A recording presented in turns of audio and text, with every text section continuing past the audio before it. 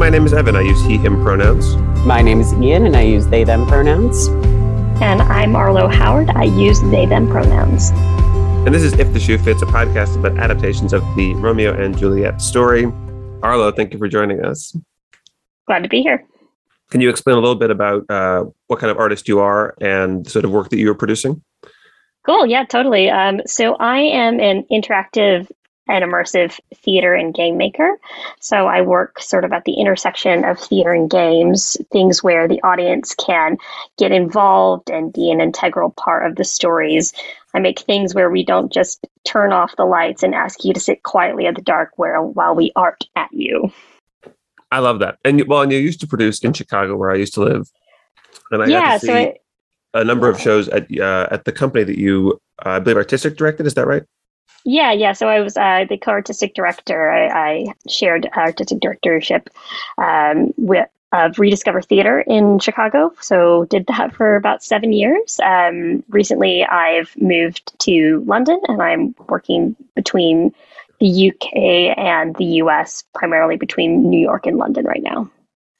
So you did a piece called Farewell, My Friend, which I got to see the remount of, I believe. Can you talk a little bit about what that show was and what the audience experience of seeing it was? Totally. So Farewell, My Friend was an adaptation of Romeo and Juliet and Tristan and Isolde, sort of mashy smashed together. We took over this church sort of near the lake and had audience members roaming all throughout it. So there, in the sort of second iteration of the project, were 14 followable characters with complete through lines. So you could wander around the space following whoever you wanted or going between places and discovering new things. So the audience experience was very much a free roaming style of show. There were moments of specific interactivity where you could get a one-on-one experience with Lady Montague. There were a couple of moments of like direct interactivity with audience members, but a lot of it was sort of like a free roaming experience. And sort of the way it developed between the initial iteration and the second iteration of it is we fleshed out those storylines. So there was more for the audience members to see in that experience. It feels a little bit like 1,000 years ago when I saw it. I don't know how it feels for you. It feels like a whole lifetime ago. Because when you asked me to do this, I'm like, cool. I can totally do that. I started writing the show with my collaborators in 2014. Wow. Is when we initially, so we initially started with just like a reading of Romeo and Juliet, just in the back garden of a pub, and read through it. And sort of as we were going through, I was sort of circling things that I was excited about, and I'm like, hey, this is interesting, and we started to piece together what the script was going to become, starting in 2014 with the initial production in 2015 and the expanded version in 2016. So yeah, it feels like it was a while ago, but it was such a great experience making that show. And I learned so much about both of these stories and, creating an immersive world. Well, and even though it was a while ago, there's some images that still come back to me, which is one of the reasons that I was excited to talk to you about it, because I really remember like being involved in a card game with, I forget which family, the Montagues were Capulet.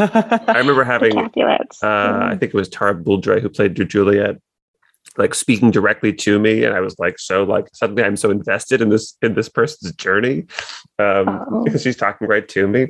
Can you talk a bit about the genesis of the project? What inspired you to read Romeo and Juliet in the back of a bar, and when Tristan and Isolde came into it? Yeah, so the initial impetus for the project is we actually had 2 ensemble members who were really keen to play Romeo and Juliet. It happened that when we came down to it, they weren't available to do the actual show, but the initial impulse was some ensemble members who really wanted to do Romeo and Juliet. And me and my collaborator, Matt, who we'd been working on lots of different stuff together, and were the co-artistic directors of the company at that time. And us sitting down and kind of going, well, neither of us really like Romeo and Juliet, to be totally honest. And so how can we connect to it? Because it is a story that's been done just jillions and jillions of times in Oh, we lots know. of different ways, like as you very well know, obviously. Yeah, so we sort of sat down with it and went, well, like, how do we tell this story in a different way? And we had both gotten to see some immersive stuff when we were studying abroad in London and a little bit in New York, and sort of thought, okay, what would it be like if we made an immersive show, and what would that look like? And sort of what came out of that was the idea of, because as we were doing this reading the bar, like my thought was, if you know the whole story and you know everything that's happening, the actions of Romeo and Juliet don't make a whole lot of sense, because you're like, oh no, but the letter's coming to tell you that she's just faked her death. Like, it's going to be okay. And like, you as the audience have information that the characters don't. So the impulsivity of their decisions can feel childish or silly or hard to connect to. But if you are just following Romeo's story and you get to see sort of like the hell that he puts himself through in Mantua, you kind of get why he decides like this is the end.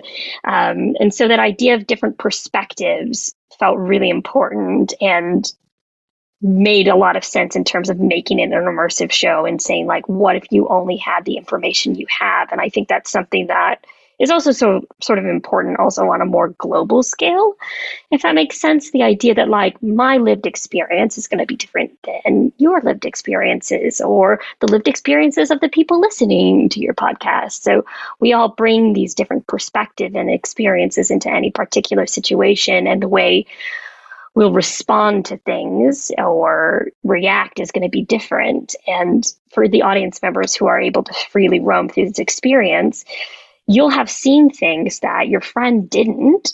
So you'll be able to say, oh no, you totally missed this part where like, there was a poker game with the Capulets and they cheat all the time and they kind of suck to be around. And that's probably why Juliet, is wanting to get away from her family. Like, there's all of these different things that you could get from having this sort of more divided audience experience. And then the Tristan and Isolde being incorporated is quite funny, actually, because initially when we started talking about this, me and my collaborator, Matt, I had presented like the idea of Tristan and Isolde when we were talking about Romeo and Juliet and it being overdone. I'm like, well, there's this whole Tristan and Isolde story. It's quite similar, but not overdone. And he didn't really know the story, so that idea got kind of shelved. And then we brought on our ensemble member called Shayna Schroden. She's amazing, an incredible actor. And she was coming on to sort of write it and create it with me and Matt. And she brought up Tristan and Isolde and bringing that layer in. And instantly we're like, yep, that's the thing. So she really championed that story becoming a part of the experience and how that would fit together. And so from there, we sort of pulled the stories, tried to find parallels between the two stories and where we could sync those up within the experience. And if I remember correctly, the Tristan and Isolde story was all told through movement. Whereas the Romeo and Juliet was more traditionally performed using a lot of Shakespeare's text. So we used, we felt like that was going to be a nice balance in terms of figuring out how to parallel them. Having the Romeo and Juliet, the Shakespeare text, since we have that to work with. And since Tristan and Isolde, since we wanted to make Tristan and Isolde's story paralleled to it, and there aren't any as many clear parallels as one would think. And so making it a textless experience and entirely movement based allowed us to find more of those resonances. And in the initial version of the experience, there were more things of Tristan and Isolde almost being these ghost-like characters that would sort of nudge Romeo and Juliet together. So there was these ideas of ripples through time is a lot of the things that we were playing with, and how the past can affect the present. And there was this beautiful moment at the very end of the show where we have this whole motif of the cup, because there's this cup that Tristan and Isolde drink from that is the poison cup of love, and they each drink from it. And Romeo and Juliet drink from it. So they have this in the wedding ceremony. And so we had that initial wedding ceremony moment that happens in the show. And then at the very end of the show, in the first iteration of it, we open up the doors to the basement. The sunlight comes pouring in. Tristan and Isolde each drink from this cup and pass it down to Romeo and Juliet, who drink from the cup. And two people from the audience who've been pulled forward are then handed the cup and invited to also drink from it, to like have these ripples through time of like this idea of star-crossed lovers being something that continually happens again and again and again. Wow. Wow. Yeah. Yeah. The second iteration, when we filled out Tristan and Isolde's story more, and this is something that Shayna really pushed for, because she was our Isolde the first year and then came on the second time more as a writer. She really advocated for their story being more full and independent, which was amazing because it ended up making that so much richer. So they had entire tracks that weren't necessarily dependent on each other, and Tristan and Isolde weren't like ghosts pushing them together, but more echoes of seeing how these same sort of things can happen again and again. But they weren't directly interacting with Romeo and Juliet in any way in that second version of it, which, allowed us to do a lot more with those characters. And the title, Farewell, My Friend, actually comes from their story because they call each other my friend, which I find really beautiful. Like, to call someone you love my friend, like that feels so much more intimate than calling someone a love or a lover, like, because it feels like a deeper connection. And that's sort of like their final words to each other is farewell, my friend. You talk a little bit about the physical production, and it must be interesting to write and co-direct a show for a space that already exists. I mean, how much is what you're writing and creating based on what already is in the space? How do you balance between what the space is and the story you want to tell? I always approach making any sort of site-specific work as being very much in response to the space. So we did a lot of hunting for spaces. We saw just oodles and oodles of spaces and absolutely fell in love with Epworth Church, which is tragically now being turned into condos because that's what happens with the world. Cool, beautiful spaces get turned into condos. So, we were looking for spaces specifically for this show and really fell in love with this building. And basically, when we were thinking about it, we had already at that point, because I said we started working on like this sort of the script and the breakdown of what it is earlier. So as we were sitting down with what script we had, we started to sort of chunk out like, okay, what are the different locations that are happening? Where can we put things? Like, okay, if we have like, there's a lot of scenes that happen on the street. Great. We've got this giant sanctuary with these alleyways that could become roads. That could be the streets of Mantua. Okay. This little chapel, there's a bunch of scenes that happen in Juliet's room, and the little chapel leads up into the choir loft in the big sanctuary. So that gives us a balcony where we can actually follow Juliet from her bedroom up onto the balcony and see Romeo down on street level, quote unquote, in the sanctuary. So finding places where the story fits. And then once we had those big posts of like, okay, this was meant to be the entryway of the church. We had people enter through the side, but we turned that entryway into the friar's cell because it had all this kind of like these weird windows and places that we were like, oh, you could totally make a weird, creepy tincture in here. So we were looking at what are the spaces, how do they relate to each other, and then figuring out where other things fit. So there would be things like, okay, well, we want this to be the entry space, but then we also want to have the Capulet party in here later. So how does that space transform? within the course of our show. And then we also knew with the basement, so there's a ground floor, there's the upper balcony space, and then there's the basement. And so we knew we wanted to have the final tomb scene be in the basement because, what better space for a, death scene in a tomb than a weird, creepy basement. And then, so as we were thinking about that, we then decided that that would also be where Mantua was. And the space had these amazing sliding doors that went across the basement. So as Romeo is banished into Mantua, the doors are slid and rolled open to reveal these stairs that no one had seen up until this point.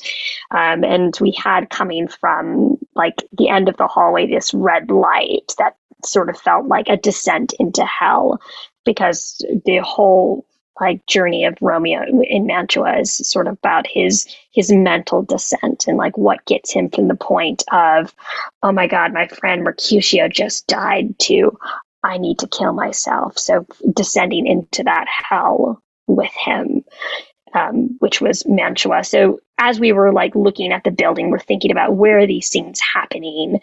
How do we make use of this space? How do we, respond to the space rather than trying to cover it up, rather than trying to be oh no, we can't have pews because there aren't pews in the streets of Mantua. It's that's, fine. There are pews in here. How do we use them? And so finding ways to choreograph fight scenes that happen across and through and in between the pews, and really getting to use this space in a really dynamic way. I wanted to ask, how do you, especially with an immersive production like this, how do you go into the process of rehearsing? Yeah, that is always the toughest question, right?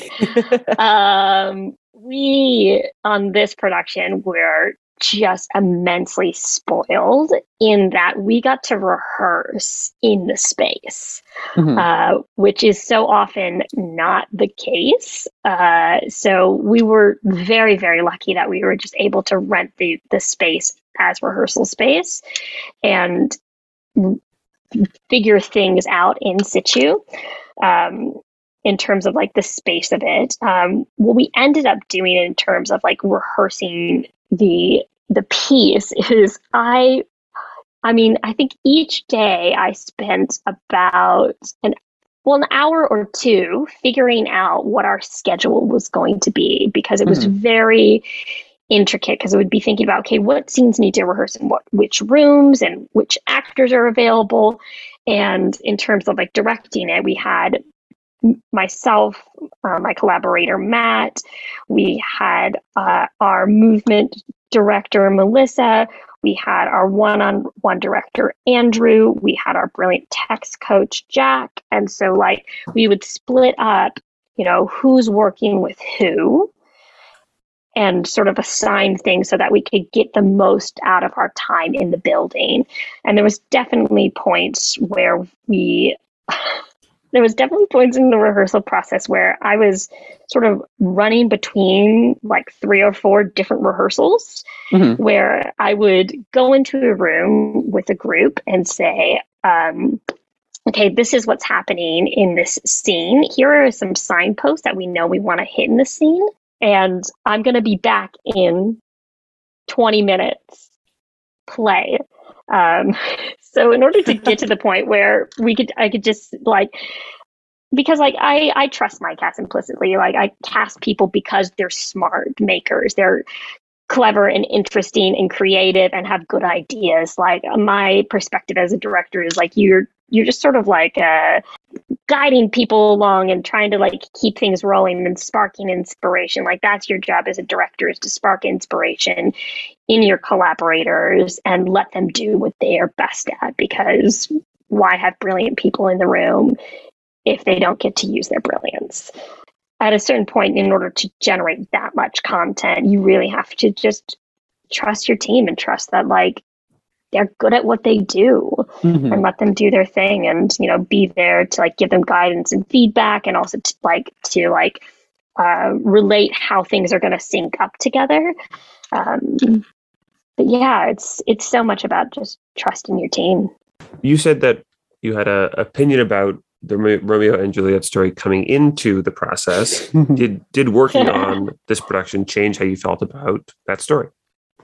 Honestly, it definitely did. Like, because I went in with this like, I hate this story. It's so dumb. It's just about people falling in love and being stupid. Like, I was very cynical going into it, and I've really come to like really love this story and these characters and like the different dynamics that are happening and like the complexity of it, and that like they're like people are making like really hard decisions in a really short period of time. And I think that's something that was like really important to me to get across, that feeling of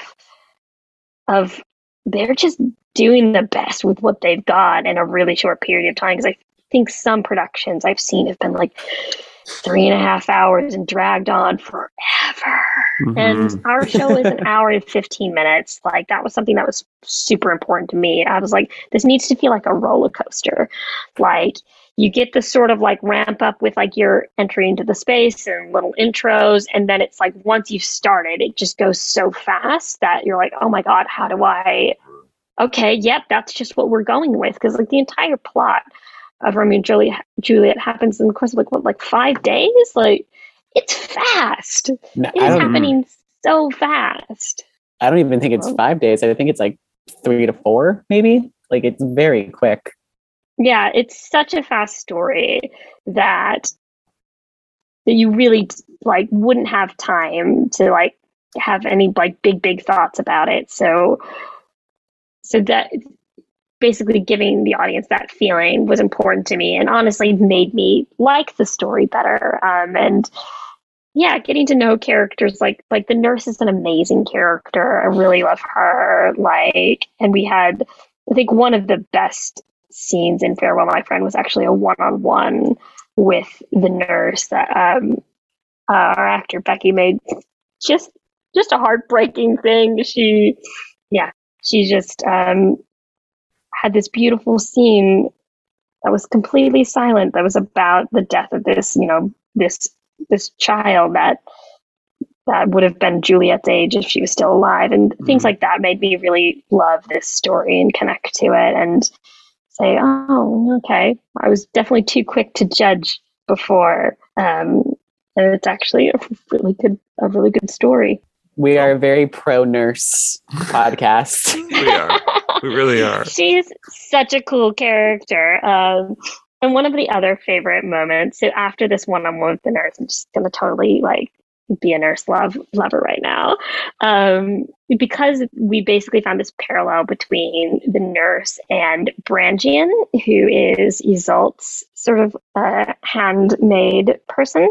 Basically, after this one-on-one with the nurse, there's this duet with Brangian and the nurse in this little stairwell. So like the stairwell that you would go up to to get to the balcony. It goes up even further, and the nurse has this little nest area that is just her own little space. And Brangian and the nurse have this incredible duet across this staircase. And it's one of the few moments when characters from these two different stories have any sort of relationship to each other, like actually interact with one another. And it's just this movement piece that was created by the two actors, Andrew, our one-on-one director. It's basically them going, what the fuck do we do? They both are in this situation where like this person I really care about, either Juliet or Isolde, is going through shit and I don't know what to do. I'm torn. I don't know if I should like try to pull her away from this or if I should try to help her be with the person she loves. In this like internal dilemma that both of these women are having in these two stories, they actually get to play off of each other, and essentially in their mind, the other person is, their Isolde or their Juliet that they're trying to figure out what to do with. And it's an absolutely beautiful thing. And it's just for this one little audience member, and they get like the best part of the show. Well, I want to wrap up in a minute, but any final thoughts about the process and working on it? And I assume it's set in time. There's not like plans to bring it back ever again. Yeah, no, I think even being able to do that second year and build out those stories more was such a treat. Like the script definitely still exists. It's in a Google Doc. So yeah, it's definitely something that while I would love to explore again, there aren't any plans for it to come back, especially as this space is now being converted into condos. So much of that show depended on that space. It was so in conversation with the building that would be really hard to put it up anywhere else. But I do think it's a cool show. It was a really incredible project to work on. I feel very lucky that I got to do this and collaborate with all these amazing people. Well, and I imagine that immersive theater is less COVID friendly. Yes, that is. Well, it could go either way. In that, like, you're not necessarily like jammed sitting, like 3 inches from the person next to you, audience wise, but also there is like the interactivity of being closer to the actors and like having like props and stuff that are handled. Like, I think immersive theater has more potential to be COVID friendly. In that it is already thinking about how people exist in space in a different way. Arlo, thank you for joining us. Yeah, this has been lovely. Do you have anything to promote? We can link your website in the description, which has pictures of Farewell, My Friend. Anything else, though? I am working currently as a freelance maker. So I work with a couple of different companies here in London and one in New York. So yeah, nothing specific at the moment. A couple of projects that might be coming up, but I cannot talk about yet. Secret projects. Always secret projects. So yeah, but yeah, definitely check out my website, keep an eye on it, and you'll know what I'm up to. I dreamt a dream tonight, and so did I. What was yours? The dreamers often lie in bed asleep while they do dream things true. Oh, then I see Queen Mab have been with you. She is the fairy's midwife. Her traces of the smallest spider web, ripped from the lazy finger of a maid. In the state she gallops night by night, ladies' lips who strayed on kisses dream. Then he dreams of another benefice. Sometimes she driveth o'er soldier's neck, and then he dreams of cutting foreign throat strums in his ear, at which he starts and wakes, and being thus frightened, swears a prayer or two and sleeps again. This is she, this is she. So that was a song from Bear, a Pop Opera, which is, I was going to say is a musical, but I guess it's a pop opera, whatever that means. A popra. A popra. I think this is more like a rock opera than anything else. I mean, they didn't call it a rock opera. That is true. I mean, by that time, and like, because this musical was made in 2000s, by that time, rock music was kind of was also still the pop sound. I mean, now you rarely hear like rock songs that like make the pop charts, but back then, like, you had like your Blink-182s, all like the pop rock bands before the emo band phase of the mid 2000s. And this very much is a product of the early 2000s. I think the first production of Bear Pop Opera was in the year 2000. And listening to it in 2022, there's things about it that feel a little dated. I mean, there's some things we just don't say anymore, you know, or depict on stage. There's a sassy black lady in the show who at one point tells one of our young gay male protagonists, because it's gay, we'll get there, that there is a black woman in the soul of every gay man. Which like is a thing we were saying in the early 2000s for sure. Like people were making that joke. Oh, for sure. And we do not make that joke anymore because we do not. It's a little offensive. Cultural appropriation. Right. Welcome to the cultural appropriation episode of If the Shoe Fits. Oh God. Not quite so much, but anyway, what is Bear a Pop Opera? I'm so glad you asked. Bear a Pop Opera. So again, debuted in the early 2000s, originally in LA, then ran off Broadway, had many productions around the world, got redone in the early 2010s as a new musical that premiered off Broadway. So we start at St. Cecilia's boarding school. We started with this number that's trying to set the tone for everything that's going to happen. It's a Catholic school, so we get this like start with a sermon Christian thing, and then it goes into a like rock pop thing, and then there's this sort of like tongue-in-cheek church songs about the fact that one of the main characters, Peter, is secretly gay and has this fantasy about the whole school finding out he's gay and then turning on him. A lot of like Christian angst about homosexuality. And then also there's this moment in the middle of the first song where the scene shifts to a funeral, and he has this vision of a funeral that will occur at the end of the play. So the main character is this boy Peter, who is gay and repressed, but not that repressed, and is dating his roommate Jason. Dating is a strong word. They're in love, but they haven't said it, basically. Right. And they're sleeping together. Who is like more repressed. And there are Romeo and Juliet. I think that Peter is the Romeo and Jason is the Juliet. I think that Jason is the Romeo and Peter is the Juliet. The reason that I think that Peter is Romeo and Jason is Juliet, aside from the J name, is that I think that Romeo is the main character of Romeo and Juliet. And I think that Peter is the main character of Bear.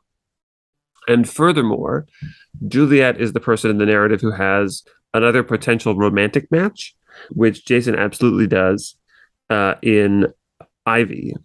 And Peter does not. Okay. See, I think Jason is Romeo because a lot of the situations that Jason gets himself into in the musical, in the opera, the popera, if you will. I wouldn't say they are similar. Like they have like some similarities to Romeo in a way. I think also because Romeo himself gets into many situations, you know, the whole thing with Mercutio and Tybalt and such. I think Peter to me seems a more like, in the same way of Juliet, things just happen to her. Whereas Romeo in the play really causes like and drives forth the action of the play. And I feel that similarly with this, where things kind of just happen to Peter. I think there's a couple things he drives forward. I think the big thing that, well, he tries to drive forward, like Jason coming with him for spring break and coming out to his mom. And ultimately he does come out to his mom. Does he? Yeah. At the very end? No. In the one song. He doesn't really come out in that song. I mean, she knows though, like totally, but he doesn't actually successfully come out. It's pretty much a coming out. Right. And besides that, I think Peter, I mean, maybe the whole like the scene of "Are You There" when he's talking to Nat, but besides that, like things just kind of happen to Peter. Whereas Jason does a lot of shit in this show. And I would argue that this show is more about Jason than Peter. Interesting. I think they both have character arcs for sure. Let's get more into the plot. I think one of the things that I like about Bear is that, and this is what I've appreciated about it when I was younger and listening to it, is that it deals with like 6 main characters, and they all get moments in the spotlight, and you sort of understand all of their motivations fairly well, Hmm. which is kind of unusual for a musical. Right. It feels more like a Falsettos or Carolina Change kind of show, where it's like, here's our cast, and we're just going to tell this very small story. And I like that about it. I like that's just about this small number of people and how they're in orbit of each other. Yeah. So the main characters are Peter and Jason, who are lovers. Right. Also roommates. And roommates. Peter is the more sensitive, more comfortable with his sexuality one. Jason is kind of the popular one. Mm-hmm. Good grades, handsome, repressed.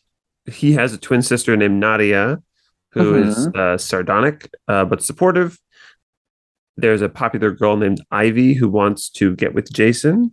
Right. There is a boy named Matt who wants to get with Ivy and is a little jealous that she's paying attention to Jason. We have the drama teacher, Sister Chantel. Mm-hmm. And that's basically it. I mean, at that point, you're really getting into supporting cast. Sister Chantel has 2 songs, so I guess she's main cast. But there's a priest and there's a drug dealer in the school, and that's kind of it, right? That's the characters. There's ensemble high schoolers. But other than that, that's all we got. The whole story kicks off with we have a good healthy relationship song, just so you know that things will get worse later. They're very cute, you and I, that establishes the Peter-Jason relationship. Although Peter has some anxieties about it because it's a very secret relationship. And he also suggests that Jason might audition for the school play, which is Romeo and Juliet. And guess who gets Romeo? It's Jason. This is just Shakespeare in Love, but gay. Shakespeare in Love, but gay. And set at a Catholic boarding school. Right. Yeah. Ivy also gets Juliet. Mm-hmm. Nadia gets the nurse. Right. And she's kind of upset about it. And Peter gets Mercutio. Because Sister Chantel knows that he's gay, I think. And as we know, Mercutio is gay. Right. I mean, truly. So the first act, there's 2 big, like, misbehaving nights. They all borrow the church van and go to a rave, and get high with the help of the drug dealer in school. And Peter wants to like dance with Jason, and Jason like pulls him outside. They argue about whether or not they should come out at all. Peter wants to, Jason doesn't. Right. They kiss. Matt sees them. Then Matt throws a birthday party for Ivy, which he shows up to drunk already. Peter has too many pop brownies, not realizing that they're pop brownies, and is like publicly flirting with Jason. And Jason, in order to save face, sleeps with Ivy. Or I think they just kiss at that point. At the party? At the party, I think they just kiss. At the party, they just kiss. Yeah. And then Matt and Peter end up drunk on a rooftop, crossfaded, I guess. Mm-hmm. And Peter confesses that he's in love with Jason. And then after Matt falls asleep, he's visited by the Virgin Mary in a dream sequence as portrayed by Sister Chantel, who tells him that he needs to come out to his mother. And so he was like, okay, I'm going to do it. Right. And then he tries to convince Jason to come home with him for spring break so they can come out to his parents. And Jason is scared of how his parents will react if they find out that he's gay. And he feels like he might get beat up and disowned, so he doesn't want to come out, which is fair. And he breaks up with Peter and sleeps with Ivy, and that ends the first act. Right. Which is very Spring Awakening. Very Spring Awakening. Very, very Spring Awakening. And then we open the second act, very Mamma Mia style, with a dream sequence, a nightmare sequence. Is that how the second act of Mamma Mia opens? It does. Whose dream sequence? Sophie's. So we have a dream sequence where it's Peter and Jason's wedding, but it turns into Jason and Ivy's wedding. An entirely skippable song. An entirely skippable song. Which is what you need at the beginning of a second act, of course. Right. And then the next morning, Jason becomes valedictorian. And Matt comes in second. Yeah, Matt comes in second again. Mm-hmm. Ivy says that she loves Jason. And Jason's like, oh, what you're describing to me is how I think about Peter. I'm breaking up with you. So that happens. Peter calls his mother to come out. She kind of tiptoes around it. Really, right. She brushes him off. She's like, "I can't talk right now," and then she has a song. I guess she's another significant character. She has a song about not knowing how to process it and how to deal with it. But she loves her son, right. And like her love is stronger. Yeah. Peter has like the good luck to have everyone in his immediate circle be fairly supportive, and Jason has the opposite luck, basically. Mm-hmm. With the exception of Nadia, who's very supportive. Right. Then we have another rehearsal scene where I think this is adorable. Yes, this is very adorable. Because Ivy's been missing rehearsals. We don't know why. Hint, hint, we'll get there. Her understudy for the role of Juliet is not up on her lines, so Peter has to step in and run Juliet's lines for the Pilgrim's Hand scene, which is very lovely and intimate. But not so fast. Ivy appears at the end of rehearsal and she's like, I need to talk to you, Jason. We need to have a conversation. And he's like, yeah, sure, whatever. Meanwhile, Sister Chantel is like, hey, Peter, we need to have a conversation. You're a gay. And that's good. Good for you. And that's okay. And she gets a great song. Ivy reveals to Nadia that she is pregnant with Jason's child. Jason is in the rehearsal room trying to rehearse his valedictorian speech, and Ivy's like, you didn't visit me, and I have to tell you that you're pregnant now. And everybody else is there because they were also going to rehearse for Romeo and Juliet. And Matt exposes the relationship between Peter and Jason. Much consternation, alarm bells, scaling ladders. But then Jason is like, I have nowhere else to go to, so he goes to confession. Where the priest is basically being like, deny your feelings. Don't be gay. Yeah. Have you tried not? Have you tried not? Then it's the night of the show. Yeah. And everyone, despite like the revelations, is just like, I guess we're just going to do the show now. Right. And Jason gets drugs from the drugs dealer. You can tell that I'm really cool and I know how to get drugs. Jason gets drugs from the drug dealer and OD's live on stage. Yes. Well, before that, he asks Peter to run away with him. Oh, yeah. How could I forget that they have like a reconciliation moment and Peter says they can't run away together, but they have a beautiful, like, we love each other moment. Mm-hmm. Which is interesting because, like, structurally in Romeo and Juliet, they don't get, like, if we consider the exile to be Peter and Jason's breakup, they don't have another moment where they get to tell each other that they love each other before they die. And I like in Bear that they do get a moment where they get to express their feelings finally. Yeah, it's really nice. Mm-hmm. But then Jason ODs. During the Queen Mab speech, too. No. He begins to strip during the Queen Mab speech, and then he ODs in the following scene at the masquerade party and dies in Jason's arms. Oh, sad. And then we see his funeral, like we saw at the beginning. Peter survives to the end of the show. Everyone reflects on how they could have done better, I guess. Mm-hmm. And it ends sad. It's interesting because the recording that's on Spotify, well, one of the actors in it is Matt Doyle, and he was also in a movie with a pretty similar idea called Private Romeo, which is about boys at a Catholic boarding school doing Romeo and Juliet, and two boys from the Catholic boarding school being in love and having the Romeo and Juliet story happen to them. It's a movie that I've seen. And what's interesting about this and Bear is that it feels like part of the message is to like go to the audience and be like, you all stop being homophobic now. Like, learn from the mistakes you see before you. And, you know, I don't know which homophobes were going to see a musical about gay teens in the early 2000s, but I hope they learned their lesson.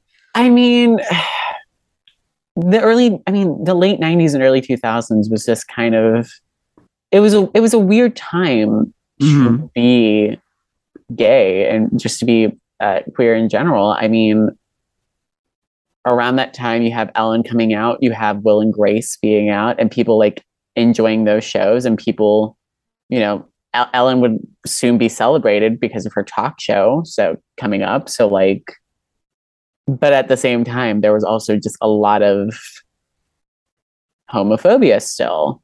So it was definitely like a gray area. A gray area?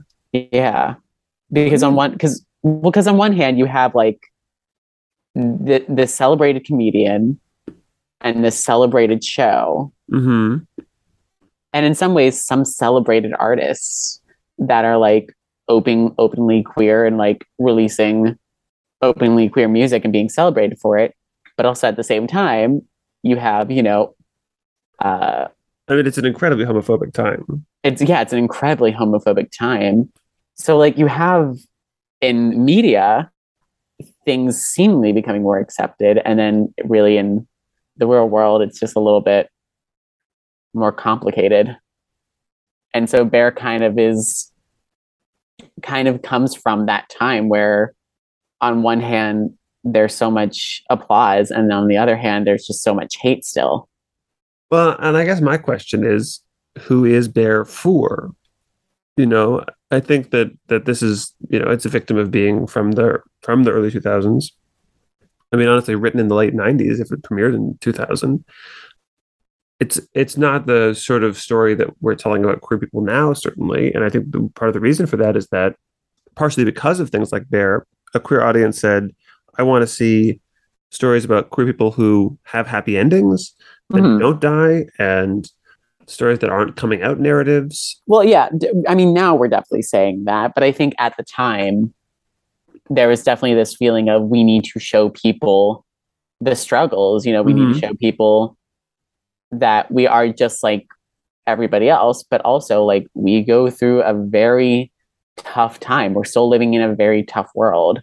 I think now we can definitely say like, yes, I would like to see more shows about queer joy and queer love and no more people dying at the end. But I think at that time, unfortunately, right. I mean, it's very unfortunate. We kind of had to show that to be like, hey, like this is what your homophobia is doing. I mean, but what you're suggesting is that Bear is for a straight audience.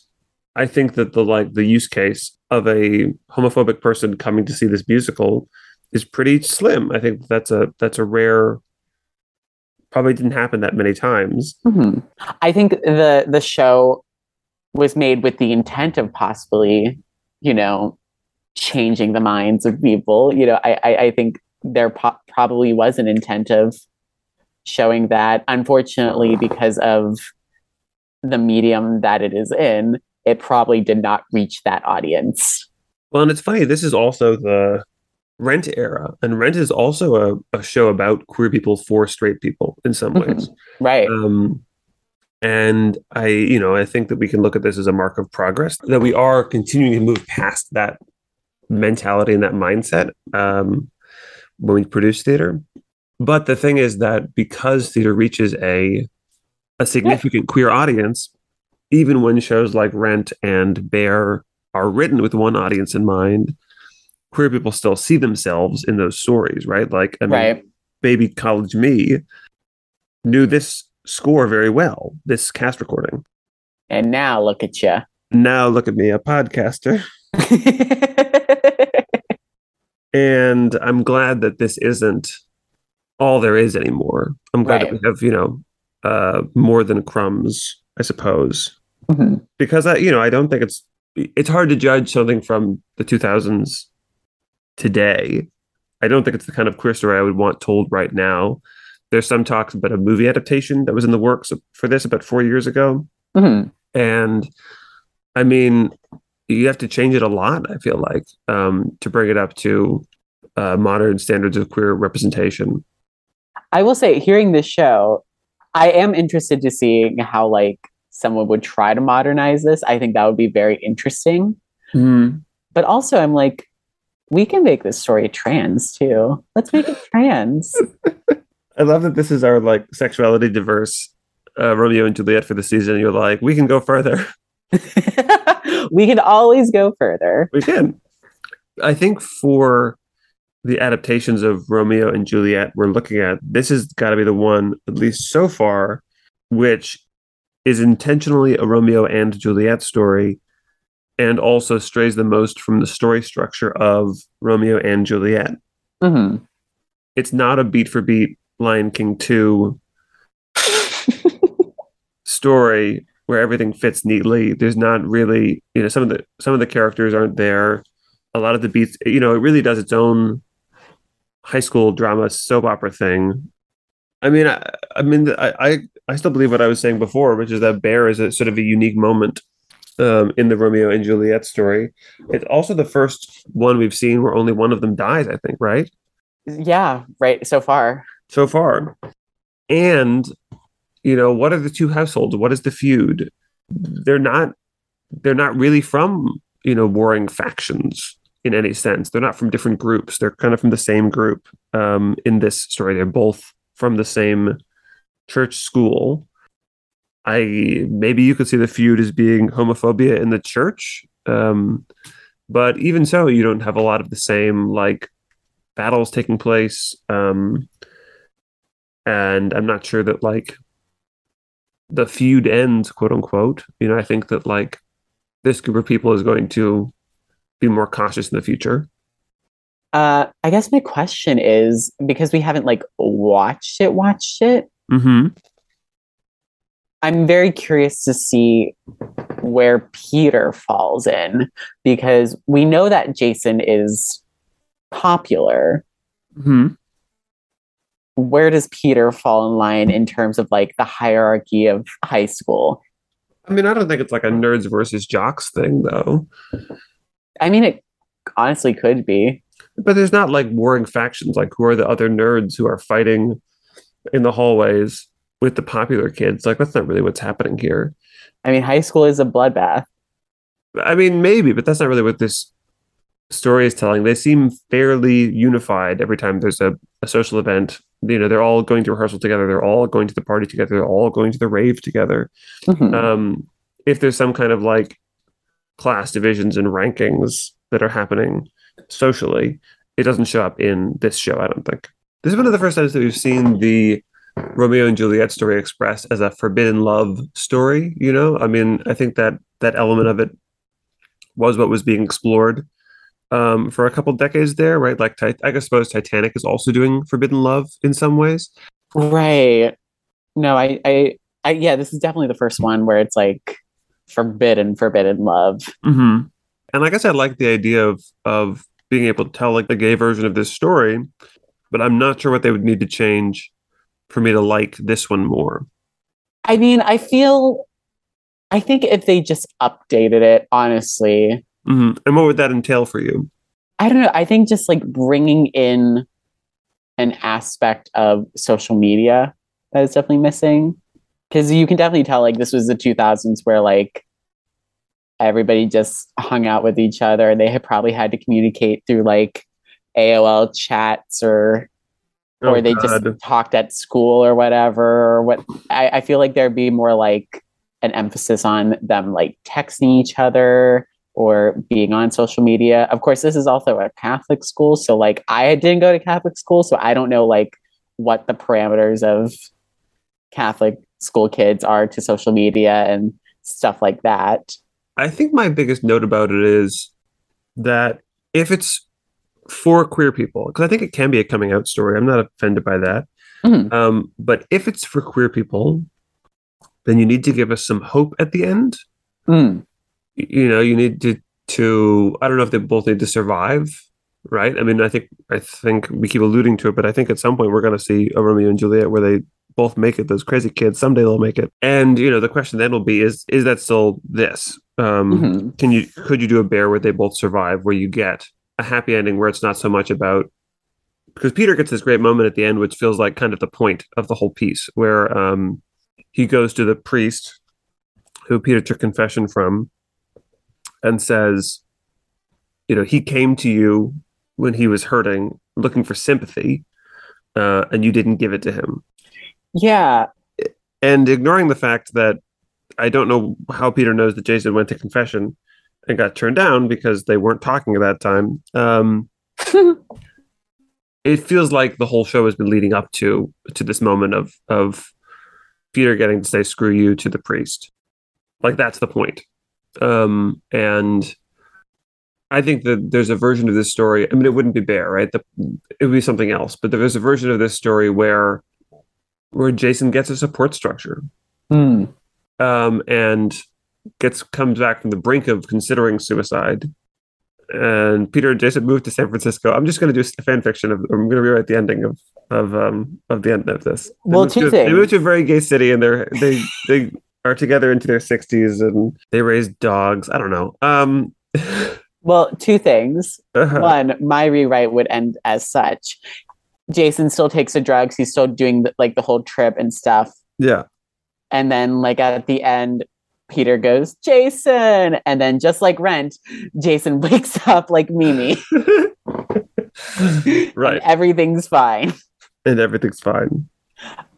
I guess my point is, like, in 2022, I don't feel like I need to learn a lesson about the homophobia of the church. Right. And how it messes with people. I'm not saying it's not a valuable lesson. I don't know that I personally want it. And, right. and I guess we have to just, what is the function of tragedy in a story? Mm-hmm. Well, I guess my question is, and I think I've possibly posed this question before, and we'll definitely pose this question again. Is it more tragic that one of them survives? I think so. As opposed to both of them dying? Right. And I feel like Bear doesn't deal with this all that well. No. It kind of takes the coward's way out, because the time jumps you to the end of the semester and everyone reflecting on their actions. And graduating. But Peter's going to need a lot of therapy. He's not going to be the same person who is able to love Jason in a fairly untroubled way. They're all going to need a lot of therapy. They're all going to need a lot of therapy.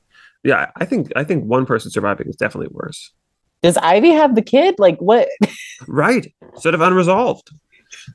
And that's also kind of why I'm Jason is definitely the Romeo, because again, his actions, like Romeo, cause all of these plot points to happen. Is the Romeo and Juliet story about the beautiful romantic vibes of doomed naive lovers? Is it about people learning a lesson, just like a society learning a lesson about unintended consequences of fighting over stupid things? Does the tragedy make the romance all the sweeter, or does it make the aftermath more meaningful? I think that's the question that every Romeo and Juliet has to answer. And I think Titanic says it makes the romance sweeter.